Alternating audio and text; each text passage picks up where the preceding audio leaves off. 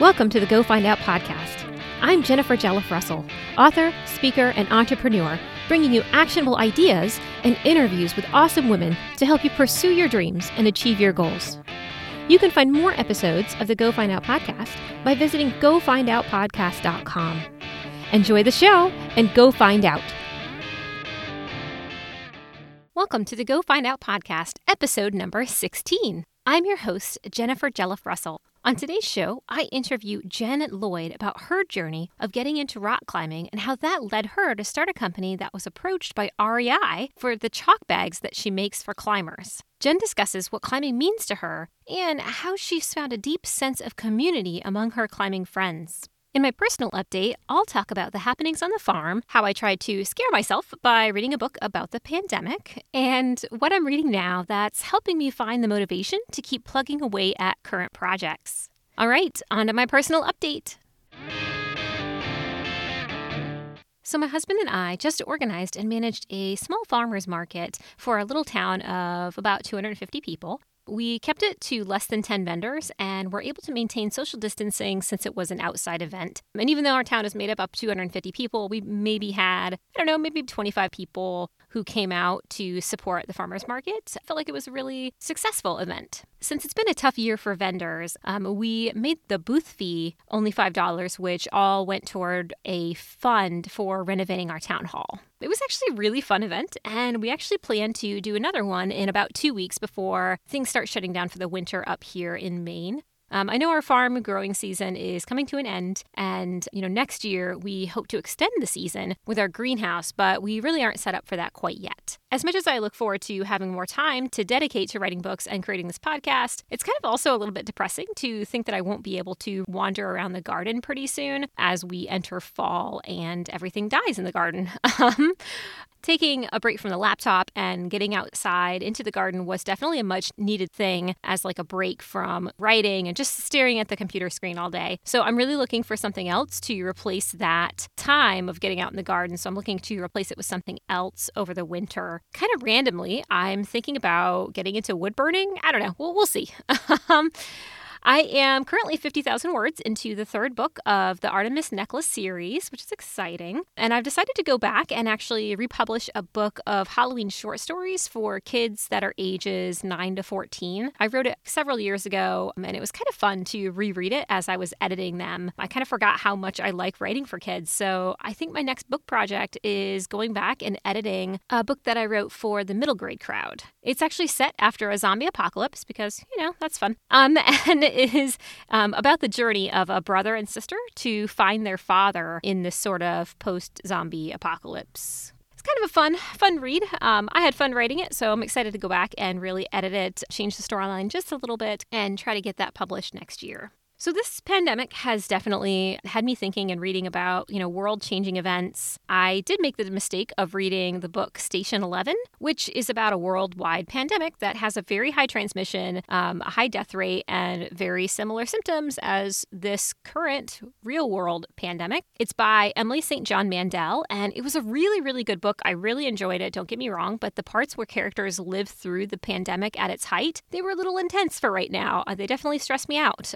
So probably not the best choice for reading right now, but maybe in the future, you might check that out. I thought it was really good. It's a little bit different genre that I'm used to reading. I have recently switched to reading Jen Sincero's You Are a Badass every day. It's a bit different than her other books in that it's not set up to really read like cover to cover in one sitting. It's really more designed for you to read a chapter each day to help you stay motivated. I have really found that it's been helpful for me to read when I don't feel inspired enough to sit my butt down in the chair for a writing session. One passage that I found particularly useful was a visualization technique where you think about your goals and what it would look like basically for future you if you were to accomplish those goals. What would that look like? What would your day look like? What would you wear? What would your morning routine be? That kind of thing. And then actually living in that way that you're picturing your future as. And so for me, I visualized what it would look like if I were to have an active speaking gig coming up, or, a book release, like an author's gig, anything like that, where I would be like getting up and speaking in front of people. What would that look like? So that's kind of what I thought of. And I treated my day as if I was getting ready for that. So I, got up, I got into my routine of taking a shower and getting fully dressed. Instead of just wearing, jeans and a flannel shirt, jeans and a t-shirt, I, put on nice clothes, so like slacks and a really nice blouse. And I have to say, it really did motivate me to be a lot more productive that day. So I found that exercise to be really, really useful. Though I will admit, dressing up and working in the garden is maybe not so smart. So hey, if you see a lady dressed to the nines out working in a field in Maine, you'll know it's me. But enough about me, listeners. I would really love to hear what is motivating you these days. What is helping you get through these difficult times? You can tweet me at GFO Podcast, or you can reach out to me on the Go Find Out Podcast Facebook page and let me know. I would love to hear from you. All right, let's get to the interview with the awesome Jen Lloyd.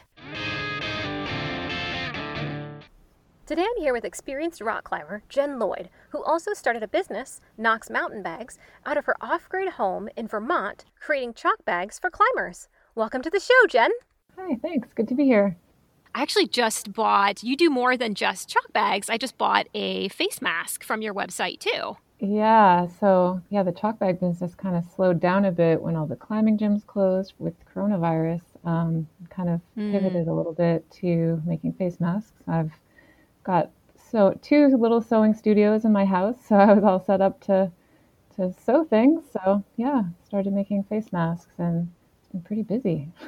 Well, and they're super cute. So if anybody's looking for a face mask, we'll tell you where you can go to find those later on. But let's kind of jump back to the rock climbing aspect. Can you, before we even jump into that, can you tell me a little bit about yourself, Jen? Sure. I'm pretty much a northern New Englander. I was born in Bangor, Maine, lived there for about the first 10 years of my life, then spent probably 10 years in southern New Hampshire, went to high school down there, and then moved to Vermont after that and have pretty much been there up until now.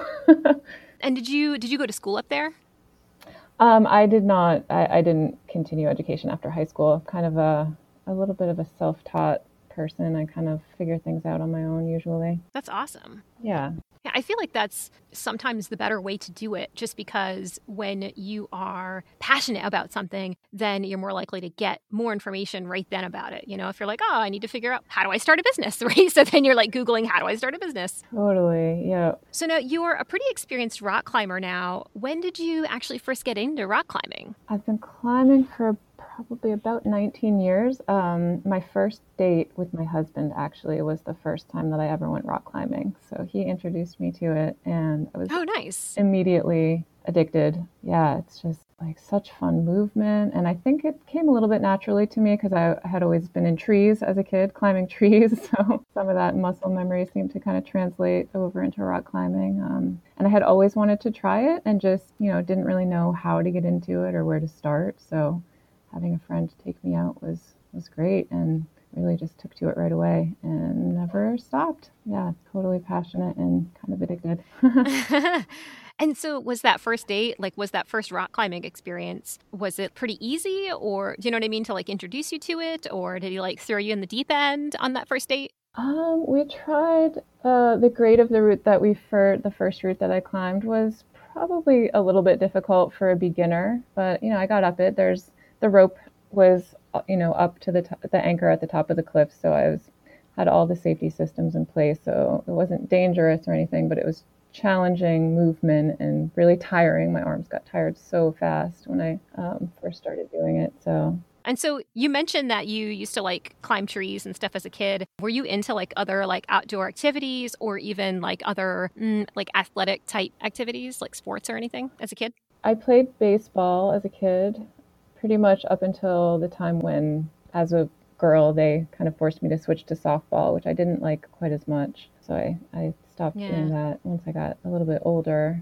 But yeah, I was always playing outside, climbing trees, building snow forts. I've also I've been into snowboarding. I got into snowboarding before rock climbing. So definitely an outdoorsy girl. Okay, yeah, that's awesome. So you go on that first date, you enjoy the climbing. Did you then just kind of continue climbing with your now husband, or did you do more climbing on your own? Yeah, for the first few years, my husband was also really into it, and we would, all of our free time, we spent climbing. We live about an hour from Rumney, New Hampshire, and so we would do day trips over there like 3 or 4 times a week. At any time we had a day off, we were over there climbing. It's really addictive, partly because you can, the progression of it is so much fun. Like the grades of the routes, you get one move further each time you go and try it, and you can really see the progress in your body changing, and you're less tired each time, and it becomes a little easier the more you try it. So really just pulls you in, and all you can think about is going back to try that route again and see if you can get a little bit further. And then the ultimate goal is to climb all the way from the ground to the anchor without any falling. We call it sending, which I think is derived from ascending. Yeah, it's really fun, and never get tired of it. What would you say that your biggest challenge was when you very first started climbing? It was probably being able to buy gear. I was so poor when we first started climbing. And some of the gear can be kind of expensive, although the aspect of climbing that we do, it's called sport climbing, which is not like the crazy extreme stuff that you see in Yosemite where it's really tall cliffs. We usually climb shorter routes, single pitch, so you're only climbing like as far as the rope will let you go up and then back down. So there's a little bit less gear involved in that, but still, climbing shoes can be $100 or more, and you need a harness for the climbing. But you can also get into climbing without a huge investment. And there's bouldering, which really all you need for that is shoes, maybe a chalk bag.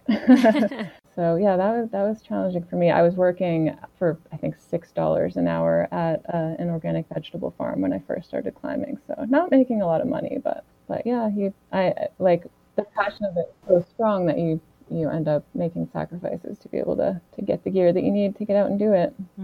But yeah, the movement of climbing actually came pretty naturally to me. I mean, of course, it's challenging and can be frustrating if there's a move that you just can't do and then you can't try the rest of the route because you're kind of stopped by this one section. But I end up going home and visualizing routes, and that actually helps a lot with ultimately figuring out how to do it in the future, and you can find your own way to do things. It was actually interesting. I'm getting totally off track here. You asked me about when I started climbing. So I was climbing with Zach for the first couple of years. He was also really into it. But as I got more into it, he got a little bit less into it. And I started climbing more with more women. And that has actually been just such a great environment. It's just such a encouraging and no pressure environment when climbing with other women. It's been really fun. I've taken several trips to some pretty far away places with groups of girls to climb. I went to Turkey with some girls, and to Greece, and to Spain. So that's another thing that I love about climbing, is that it's just such a good avenue for traveling. Like it's a reason to go to places that I might not have been drawn to otherwise. So I love that about it as well. How did you end up meeting these women, these other climbers? Did you join a climbing group, or did you just run into them when you were out climbing with your husband? Yeah, mostly organically, running into people, friends of friends. In the beginning, I was actually climbing with more men because that's who my husband had been climbing with. So those people were our community in the beginning, and then just meeting other people through those people. So it's really a great network and community. Just another thing that I love about climbing. Yeah, that's awesome. And so when you kind of first getting into rock climbing and you told your maybe friends or family that you were really passionate about it, did you get any pushback from people who maybe didn't think you should do it? A little bit. I remember my grandfather being really nervous that I was doing it, and just trying to explain all the safety systems, and really the sport climbing that I do is pretty safe. Like you can cut out a lot of the variables that would make it dangerous. The most dangerous part about it is, making a mistake. Human error is the most common cause of accidents. And I also think that some people, a lot of people don't really even understand what it is. I remember my dad actually, he always kind of pictured me on the side of a mountain rather than on the side of a cliff, like going for a summit or something. So I don't even know if he really got what I was doing. What would you say that your most difficult climbing experience has been so far? I think like the most difficult thing that I have experienced that was related to climbing was being on scene when a climbing accident happened. Not with somebody in my party, but yeah, I was in Rumney and heard this sound that kind of sickeningly sounded like a person hitting the ground, which it turned out to have been. Mm. So we were involved in like the 911 call and carrying this woman down to the ambulance. That was definitely challenging, a little bit PTSD inducing, but I Yeah. actually just recently found out that the woman who was injured that day, who had suffered extreme brain damage and had been in a coma for a while, she did end up waking up and was able to walk and speak and everything. And I had just heard recently that she's actually writing a book about her experience with the whole ordeal. So that was great to hear. Yeah. I was going to say, you're going to scare people off of climbing. I know, yeah. No, and actually she wasn't even rock climbing when the accident happened. She was hiking to climbing. It was just a complete freak thing that happened, and yeah, I think she just slipped off the side of the trail and ended up falling down a little embankment, Mm. which made the rescue really difficult. Actually, it was a hard to get to area, but yeah, she ended up being fine. Luckily, one of the people that was on the scene at the time happened to be an ER doctor, so Oh, wow. that worked really well. But yeah. Otherwise, I mean, the thing that I struggle personally with as a challenge in climbing is just essentially kind of staying brave. And you can climb without ever having to be in danger. You can rock climb on top rope, which is where the rope goes, all the way to the top and then back down. So you tie into one end of it and the belayer holds the other end. And even if you fall, you're just gonna kind of sag onto the rope and it catches you right where you are. When you're lead climbing, you kind of clip gear in, you clip the rope into gear on the rock as you move up. So you always have the possibility of, if you're falling, like as you've climbed past one piece of gear before you clip the next one, you can take a little bit of a fall. And it's a little exciting, but it's generally very safe if you know how to fall correctly and your belayer knows what they're doing on the other end of the ropes. But even still, knowing how safe it is, it can sometimes be a little intimidating to know that you might take a little fall. And so sometimes there's a little bit of a mental barrier there, even if it's not entirely logical because it's actually safe. But yeah, it's just like that, like stomach going into your throat kind of feeling when you fall sometimes. That's Mm-hmm. human nature to kind of avoid, I guess. Yeah, yeah. And so it sounds like you sort of have to drum up your bravery for each climb. Yeah, sometimes. I mean, there are I'll go through phases where I have no fear, and then other phases where I'm paralyzed by fear. So, yeah, it's kind of a constant, I wouldn't say battle, but yeah, just constantly kind of managing and maintaining that. Mm. And what do you think has helped you to kind of push past that fear, when you're suddenly kind of going through those phases of feeling that paralyzing fear? Reading, actually, there's so much literature about rock climbing out there, and reading about it and just having it like put in perspective by really experienced people can really help sometimes. Mm. There's some great instructional books and even just like anecdotal, stories that people have written about climbing that can kind of help get you psyched up. And then part of it is just getting out and climbing. The more you do it, the more falls you take, the less scary they become. It's usually like in the springtime, I'll have to drum my bravery up a little bit more than later on in the season when I've been, falling. And when you're lead climbing, if you're not falling, you're not trying hard enough is something that they say. Oh. Got to be failing a little bit to keep pushing yourself further.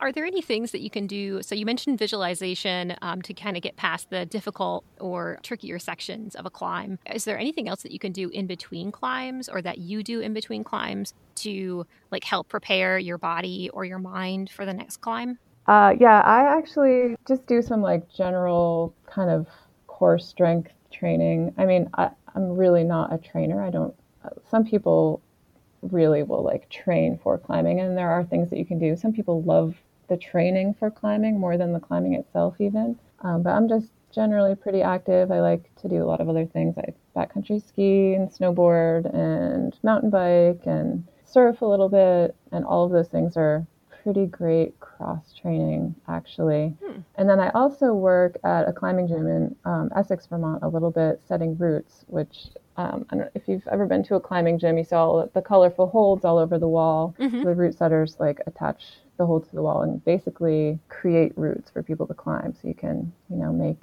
certain moves and make it like easier or harder, which is really fun. It's kind of like putting together a little puzzle.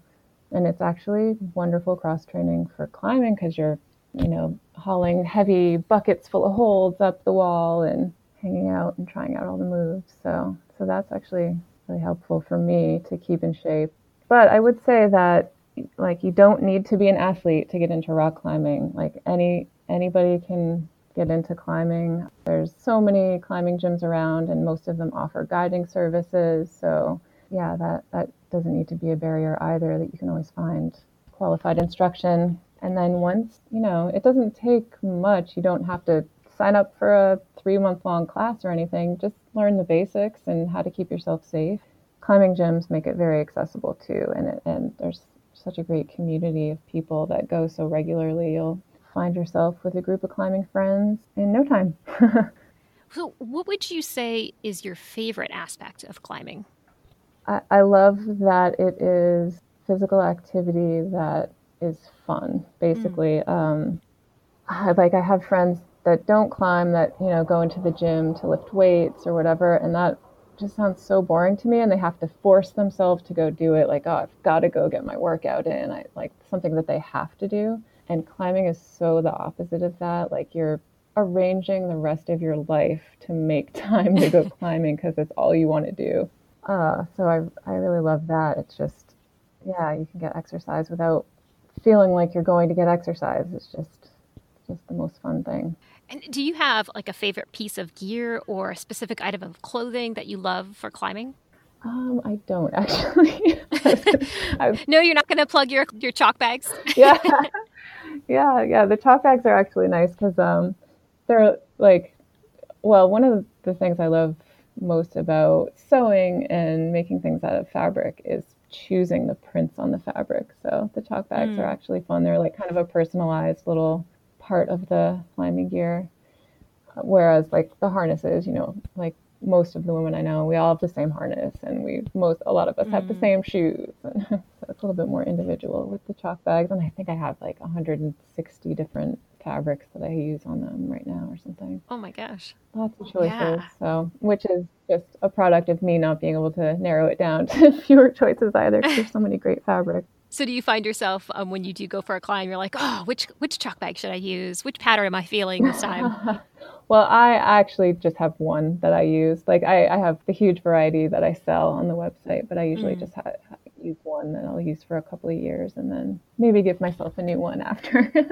Actually, the last time I gave myself a new chalk bag, it was because the one that I had been using, my sister was starting to get into climbing a little bit, so I had given her my previous chalk bag, so I gave myself a new one. Nice. Yeah, it's hard to choose. There's so many fabrics, so it's hard to be like, which one do I want to be mine? And is this sister Annie who got into climbing? Yeah, it was Annie. I had her on the show a couple episodes ago about tattooing. Nice. Looking forward to hearing it. So I've also heard through the grapevine that you had some interest from a big name outdoor store who wanted to carry your line of chalk bags. Can you tell me a little bit about that and like what that was like? Yeah, it was really exciting actually when I first got the email. Kind of felt like I had arrived a little bit, Yeah. and it seemed like I would be crazy to turn down this offer. Like how could I not want my product that I've been making to be in a national outdoor retail store?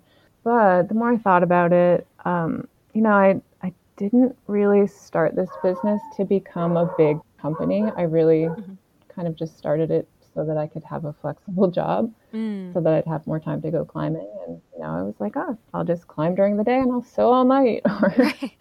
And I didn't want to be managing people, so I didn't want to be, hiring people or anything like that. I just wanted to have free time and flexibility. And I love sewing and I love climbing, so it all kind of really came together like that. So thinking about, selling large amounts of chalk bags at a wholesale price, and then sort of just competing with myself. If my bags had been in this store, people would be finding them there and purchasing them there instead of from me. So yeah, it just didn't really make sense in the end, and wasn't. It helped me to realize that wasn't the direction that I wanted to go, because I didn't really even start this with any kind of grand plan. I just needed to make some money. I worked for 10 years on an organic vegetable farm that had it was a bit of a strange scenario. It was a nonprofit organization that owned the farm, and they were having financial difficulties, and the farm ended up shutting down. So I was kind of stuck wondering what I was going to do and just figuring it out. And I didn't originally start making chalk bags. I started making tote bags and purses and wallets and diaper bags and things like that. I started out selling at the farmer's market, and I opened an Etsy shop, and I had decent sales. I was doing pretty well, but it was still pretty part-time. I was working also part-time as a nanny to kind of supplement income. Yeah, then my friend liked one of the fabrics, asked if I would make him a chalk bag out of it, and so I made a prototype and made him his bag, and it came out pretty well. So I was like, oh, I've got all these kind of smaller pieces of fabric. I could just experiment. I'll list a few of these on Etsy and see how it goes. And as soon as I started selling chalk bags on Etsy, that was kind of when my Etsy shop started to become successful. Before I would have like 2 sales a week or something, and then it was kind of like 2 a day. Oh, it got really exciting, and I could kind of see into the future. Like, I remember saying to my mom, like, I could kind of see just doing these at some point in the future, which is ultimately what happened. I kind of phased out all the other products that took a lot more fabric, a lot more space to make, storing larger pieces of fabric. The chalk bags are nice and small and easy. So for my tiny little home studio, it made sense, and really liked making them, and they were selling better than anything else. So I probably had the business for maybe like 3 or 4 years before I actually even started making the chalk bags. But for the past 5, it's been just chalk bags. I don't even make any of the other things anymore. Although now the masks. Oh yeah, that's right, the masks. Yeah. Like just making one item over and over again seems like it would get really old, but I think just like all the different fabrics kind of keep it interesting. I don't have the creative process of like designing a diaper bag, like all the pockets and where things are going to go, and making the pattern and the template for that. But I'm a little bit of a robot sometimes when I'm making chalk bags. I can kind of do it with my eyes closed. It's like just, I don't know, it's satisfying, and I like it. So I haven't actually been missing the design part of it since I've just been doing this so far. If you're able to kind of do it without really thinking about it, do you find it's almost like a meditative kind of thing when you're like sewing and creating the next chalk bag? It is actually, yeah. I do a lot of thinking while I'm sewing, definitely, because I don't have to think about what I'm doing. My hands are just kind of moving on their own. So yeah, lots of introspection. Nice. And so what would you say has been kind of the most challenging part of operating your business? So all of the things that a business requires outside of actually making the product, like marketing and building my website, was really, really challenging for me, because I have no experience in anything like that. And it was definitely kind of frustrating in the beginning, but it's also sort of how I operate. And the internet makes learning anything so much easier now. Right. So yeah, I just kind of felt my way through the process. And I used Squarespace to make my website, which makes it a little bit easier. Some of these website templates can be huge. It's probably even easier now than when I did it. I think I've had the website for maybe 6 years or something. But that was probably the most challenging thing. And now I'm kind of in a position where I should probably be doing some more marketing, but it's kind of daunting. And I'm not really somebody that hires people to help me with these types of things. I usually just kind of try to figure out how to do it on my own.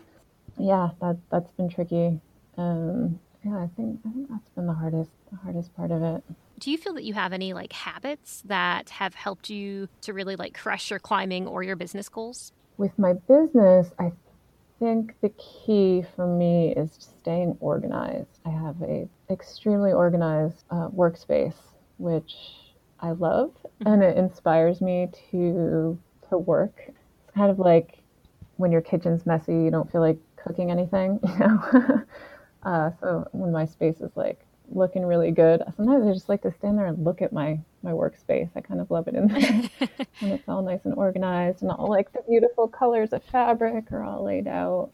I think that really helps me be productive when I feel organized, and I like, even to the point of like having my inventory all nicely cataloged on a spreadsheet. Yeah, that kind of makes it all a little bit easier.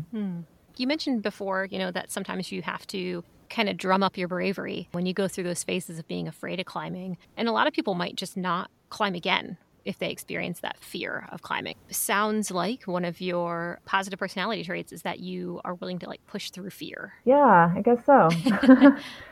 um, yeah, sometimes. Although it's also really nice, like the community of friends that I have. Like we all kind of go through these things, especially the women that I climb with. We all have our days when we're just not feeling brave.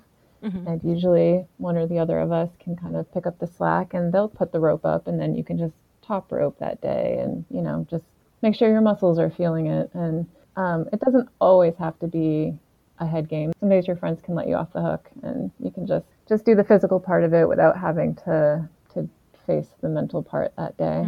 So yeah, it's really nice. We kind of have each other's back, and some days like you'll be doing a lead climb and one section just feels too hard that day or too scary that day, and one of the other girls will jump in and finish it, and then you can try it with the rope up afterward, and usually by the next time you come back for me actually, failure can be a huge catalyst to try harder or be braver the next time I go out. Like if I go out and have a bad day, I'll go home and really it'll kind of help me to extra psych myself up for the next time. Okay. So this really sounds like your climbing community really helps you to kind of keep going out. Do you think that you would still climb if you didn't have that community? I'm in so deep now. I definitely would, for sure. Gotcha.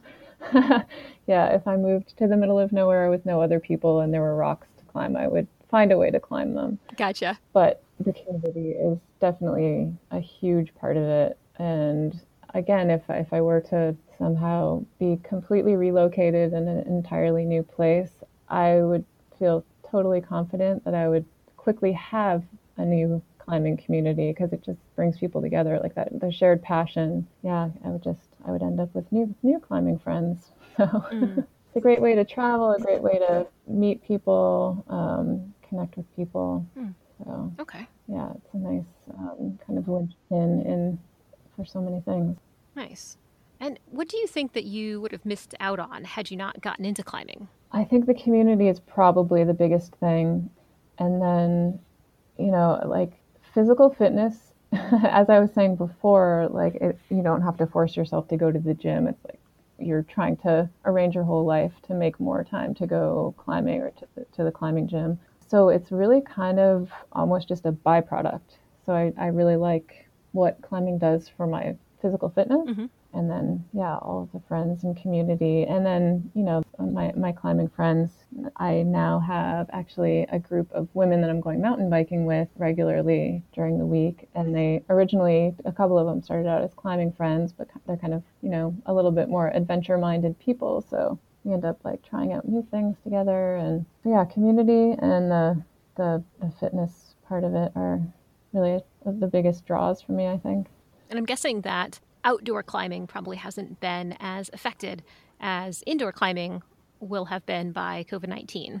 Actually, though, at the beginning of all the lockdown stuff, a lot of the outdoor climbing areas were even closed. I think like the place in Rumney where we go most often, they had completely closed that down for several months. I think they only just reopened at the beginning of July. And I think they were a little bit worried about the organizations that, would be in charge. I mean, the Forest Service is involved in Rumney because it's a national forest land, I think. But they were worried about everybody touching the same holds, like when you're on a climb, like everyone's touching the same parts of the rock. Right. Because that's the easiest way to get up there. So They were kind of worried about transmission that way. And also just like, people traveling up from cities to go to these smaller communities and potentially bringing disease with them. But now, now that it's back open, it's actually been great because you're able to still spend time with your friends because it's outdoors and there's plenty of ventilation. And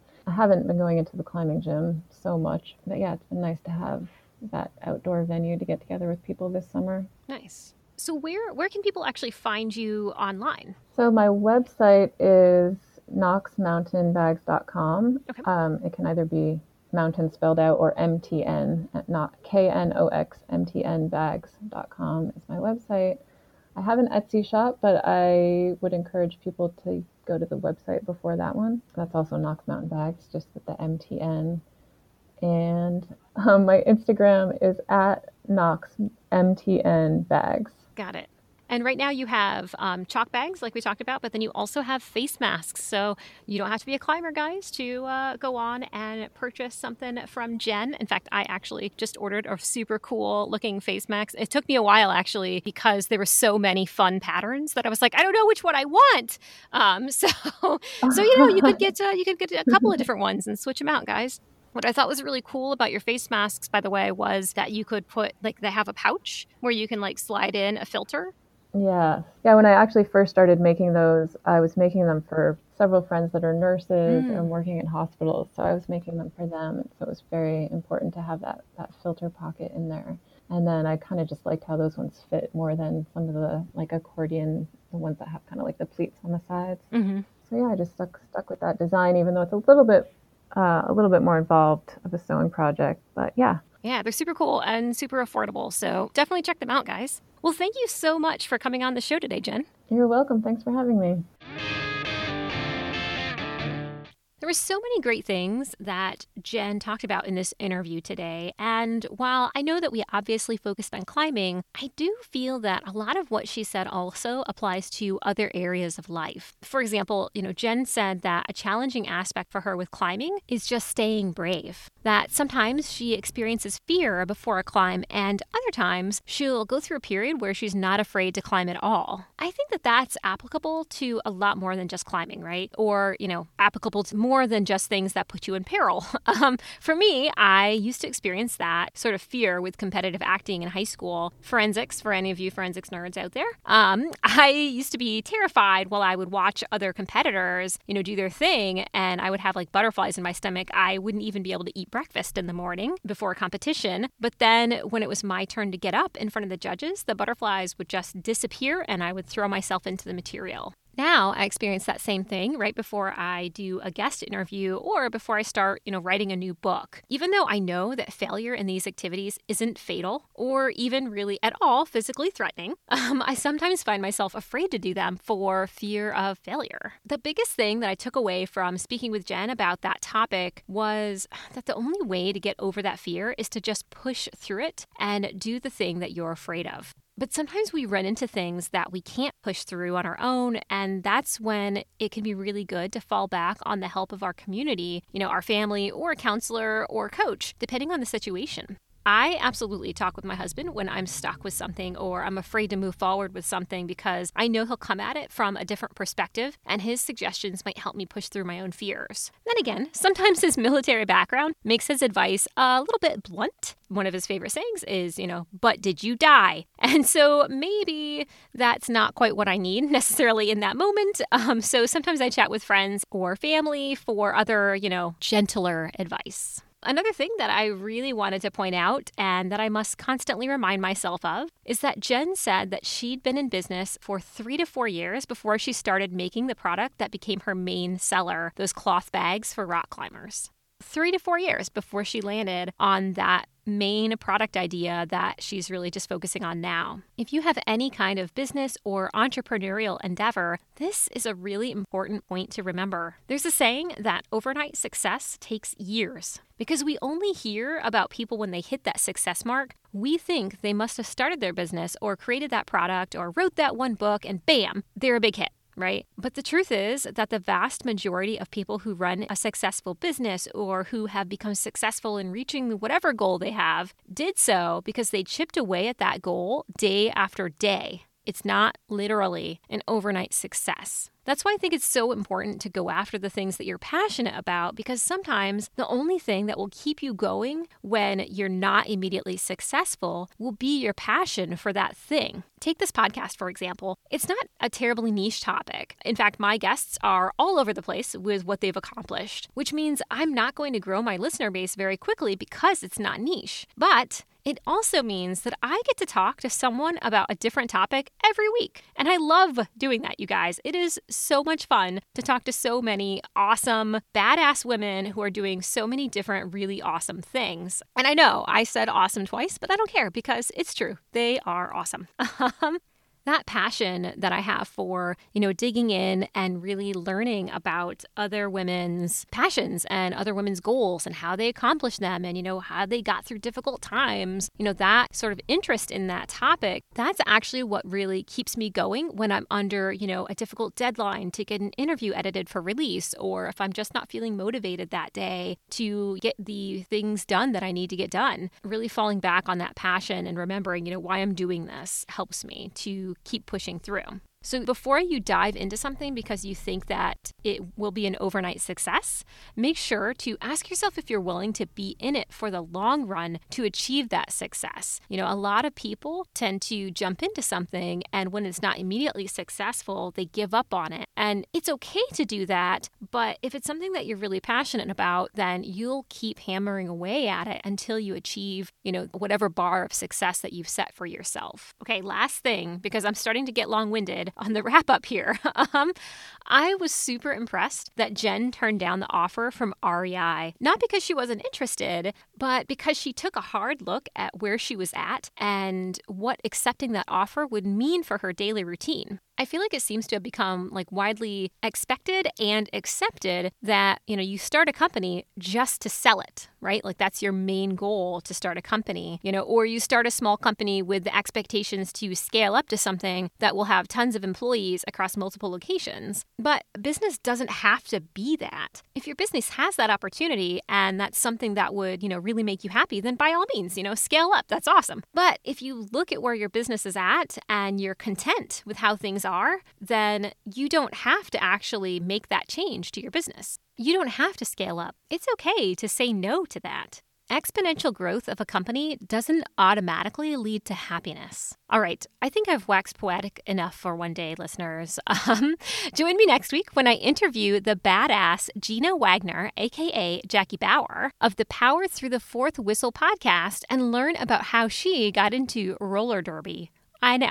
Doesn't that sound awesome? I just love getting to interview so many badass women. It's just so cool.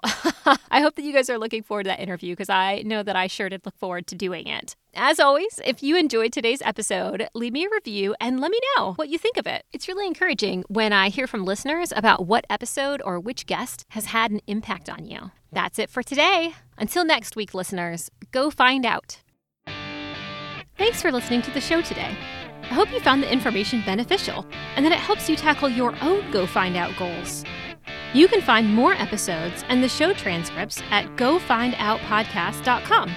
You can also let me know what you thought of the show by tweeting me at GFOpodcast or follow me on Instagram at GoFindOutPodcast. That's it for today. Now go find out.